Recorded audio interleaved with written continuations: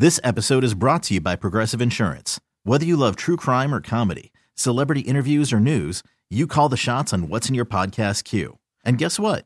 Now you can call them on your auto insurance too with the Name Your Price tool from Progressive. It works just the way it sounds. You tell Progressive how much you want to pay for car insurance, and they'll show you coverage options that fit your budget. Get your quote today at Progressive.com to join the over 28 million drivers who trust Progressive. Progressive Casualty Insurance Company and Affiliates. Price and coverage match limited by state law. Hiring for your small business? If you're not looking for professionals on LinkedIn, you're looking in the wrong place. That's like looking for your car keys in a fish tank. LinkedIn helps you hire professionals you can't find anywhere else, even those who aren't actively searching for a new job but might be open to the perfect role. In a given month, over 70% of LinkedIn users don't even visit other leading job sites. So start looking in the right place. With LinkedIn, you can hire professionals like a professional. Post your free job on linkedin.com/recommend today. This is Reception Perception, the show. Now, James Cole and Matt Harmon. Back to some of the matchups here. You talk about a young secondary here for Kansas City, and that's true. That's why I was surprised to find that Kansas City is one of the more heavy man coverage teams in the NFL. Since week number 8, since their week 8 bye, Kansas City has run man coverage nearly 40% of the time. That's the 6th highest man percentage in the NFL in that span. So now I go back to some of your data, and you would look at that and you would think, man, A.J. Brown's got a real great chance to have a really great game on Sunday. Yeah, A.J. Brown and Devontae Smith. I mean, I wonder if they might end up being, because A.J. Brown has been top 3 in success rate versus man for I think 2 or 3 straight years here, obviously before we get the results from this past season. And I mean, Devontae Smith, that guy's just always open. I wonder if they might, in terms of teammates, be like the two guys that crack the top 10. We've seen that happen before in terms of great receiving duos and reception perception be top 10 in success rate versus man coverage. I wonder if they can get there because these guys are just always open, especially against man coverage. And A.J. Brown especially, yeah, you're right. He just shreds man coverage. And he's kind of had like a quiet playoff run. He has, A.J. Brown. For sure. Oh, yeah. He was chirping about it after the Giants game. Which is, it's funny if you do that and you're a New York Jet, you get traded or you get benched for a week, right? I know our listeners love when we talk about the Jets, but yes, and exactly. Elijah Moore and that whole thing. But yeah, no, I mean he kind of chirped a little bit about that, a little bit of frustration, despite the fact that they dog walked the Giants, and then they kind of made an active effort to get him the ball early.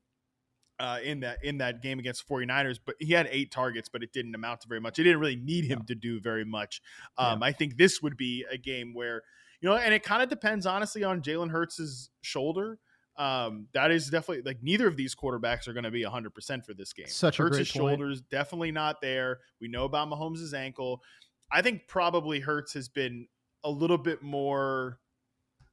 Would you say he's been a little bit more affected as a rusher or as a passer in terms of the shoulder injury? I think I've seen it more in terms of just slight hesitation when it comes to him as a runner more so than a thrower. But that is something to keep in mind if we're talking about big passing game performances.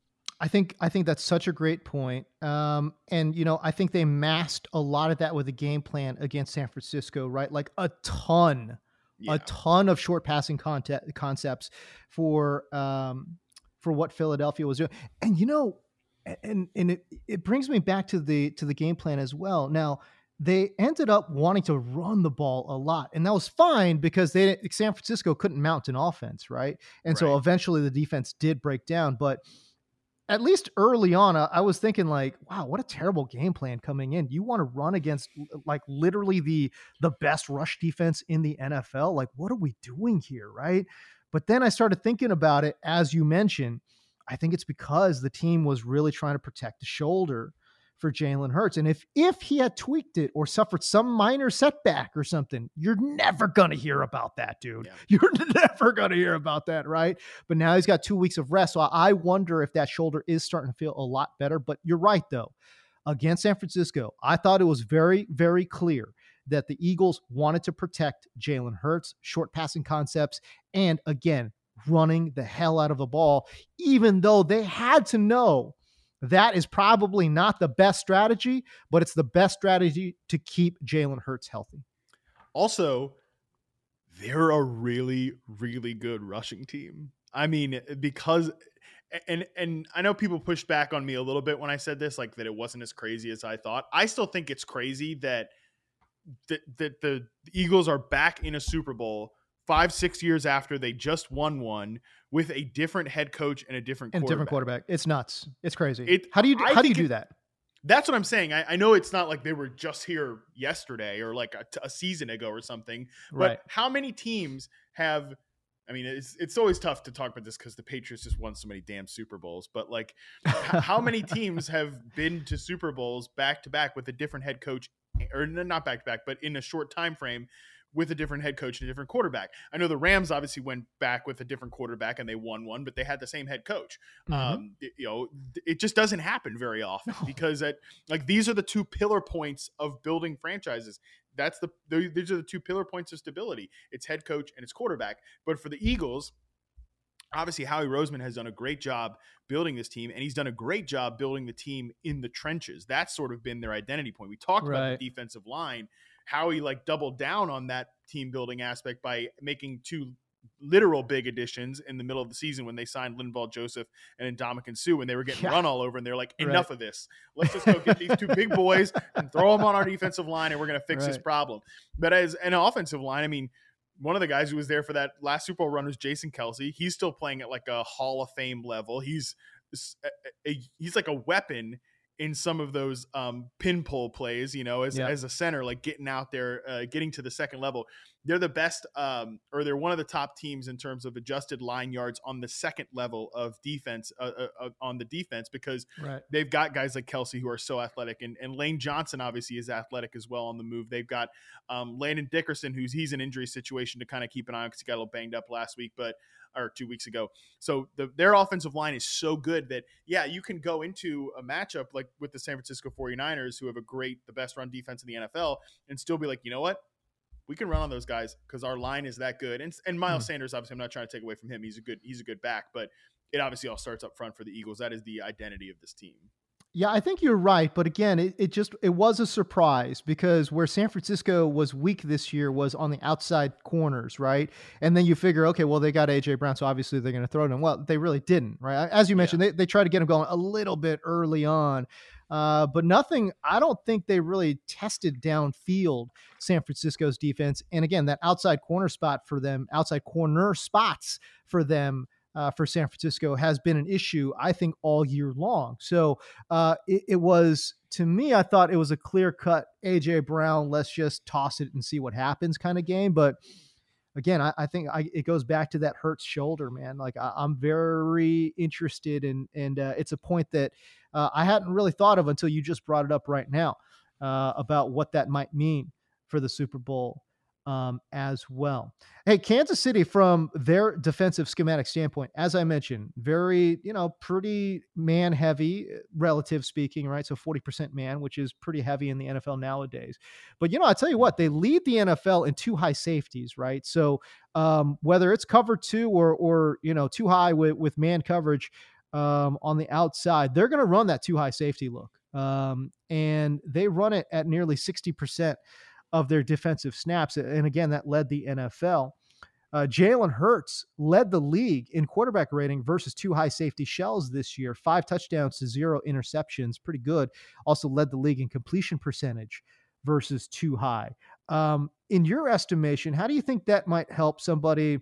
I think that will try to limit A.J. Brown a bit, but as you mentioned, man, Devontae Smith has been, I mean, quietly, he's actually been the lead dog for the past month or so for the Philadelphia Eagles. Yeah, and I think that the last game against the 49ers, their over-under receiving lines were pretty close. So I think it was 68.5 for A.J. Brown and 65.5 for Devontae Smith. And it took a long time for that to catch up, despite the fact that Smith has been more productive. And that's not even A.J. Brown is overrated thing. That's just Devontae Smith is good. Yeah. By the way, it should not be a hot take. The guy won the freaking Heisman Trophy.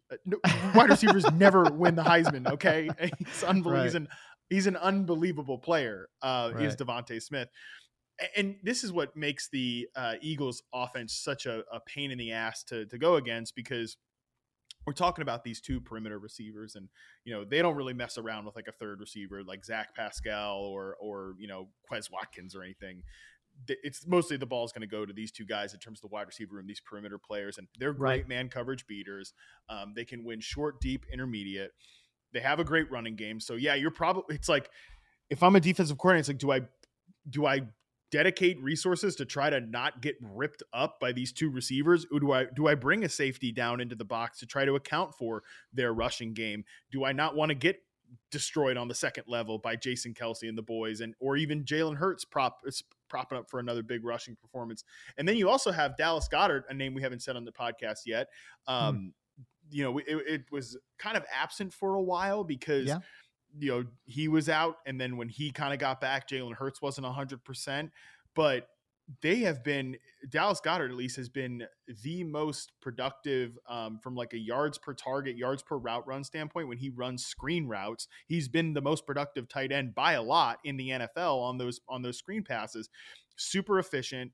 And it's crazy. Like, the tight end screen is it's another way that they can beat man coverage. So like, he could be a guy that catches like 5 balls and 5 impactful balls in this game. My God, I mean, it's just so tough. It's just a really tough way to defend this offense. There's no doubt. All right, so there you go. That's the show, man. Again, if you guys would be so kind as to subscribe and rate the podcast, that would be great. And of course, check out the website, receptionperception.com. Super Bowl, last game of the year. Let's go. All right, for Matt Harmon, I'm James Coe. We'll see you. This episode is brought to you by Progressive Insurance. Whether you love true crime or comedy, celebrity interviews or news, you call the shots on what's in your podcast queue. And guess what? Now you can call them on your auto insurance too, with the Name Your Price tool from Progressive. It works just the way it sounds. You tell Progressive how much you want to pay for car insurance, and they'll show you coverage options that fit your budget. Get your quote today at Progressive.com to join the over 28 million drivers who trust Progressive. Progressive Casualty Insurance Company and Affiliates. Price and coverage match limited by state law. We really need new phones. T-Mobile will cover the cost of 4 amazing new iPhone 15s, and each line is only $25 a month. New iPhone 15s? It's better over here. Only at T-Mobile, get 4 iPhone 15s on us and 4 lines for $25 per line per month with eligible trade-in when you switch. Minimum of 4 lines for $25 per line per month with autopay discount using debit or bank account. $5 more per line without autopay, plus taxes and fees. Phone fee at 24 monthly bill credits for well-qualified customers. Contact us before canceling account to continue bill credits or credit stop and balance on required finance agreement due. $35 per line connection charge applies. See T-Mobile.com. O'Reilly. Protect your vehicle's engine with a full synthetic oil change and save with Mobil 1 at O'Reilly Auto Parts. Purchase 5 quarts of Mobil 1 full synthetic motor oil and receive a $10 O'Reilly gift card after rebate. See store for details. With your Mobil 1 purchase, you'll also receive 2 times points during O Rewards Bonus Points Month at O'Reilly Auto Parts. O'Reilly Auto Parts.